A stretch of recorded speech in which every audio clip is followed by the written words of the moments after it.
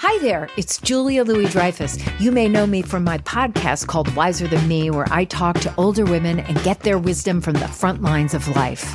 I was amazed by how many people told me our show made them look forward to getting older, which is why I'm here to talk about season 2 of the show. Sally Field, Billie Jean King, Beverly Johnson, Ina Garten, Bonnie Raitt, just to name a few.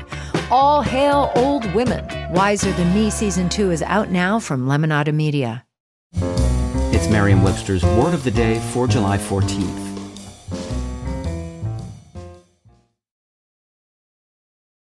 Today's word is savant, spelled S-A-V-A-N-T.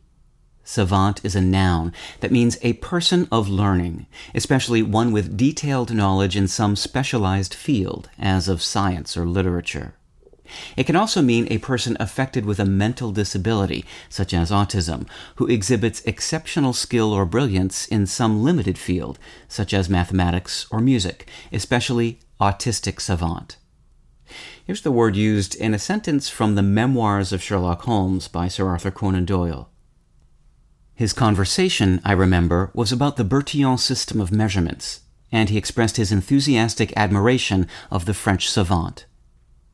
The word savant is from the Latin word sapere, meaning to be wise, by way of Middle French, where savant is the present participle of savoir, meaning to know.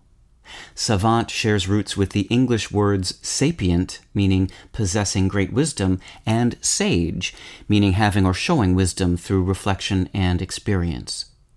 The term is sometimes used in common parlance to refer to a person who demonstrates extraordinary knowledge in a particular subject, or an extraordinary ability to perform a particular task, such as complex arithmetic, but who has much more limited capacities in other areas.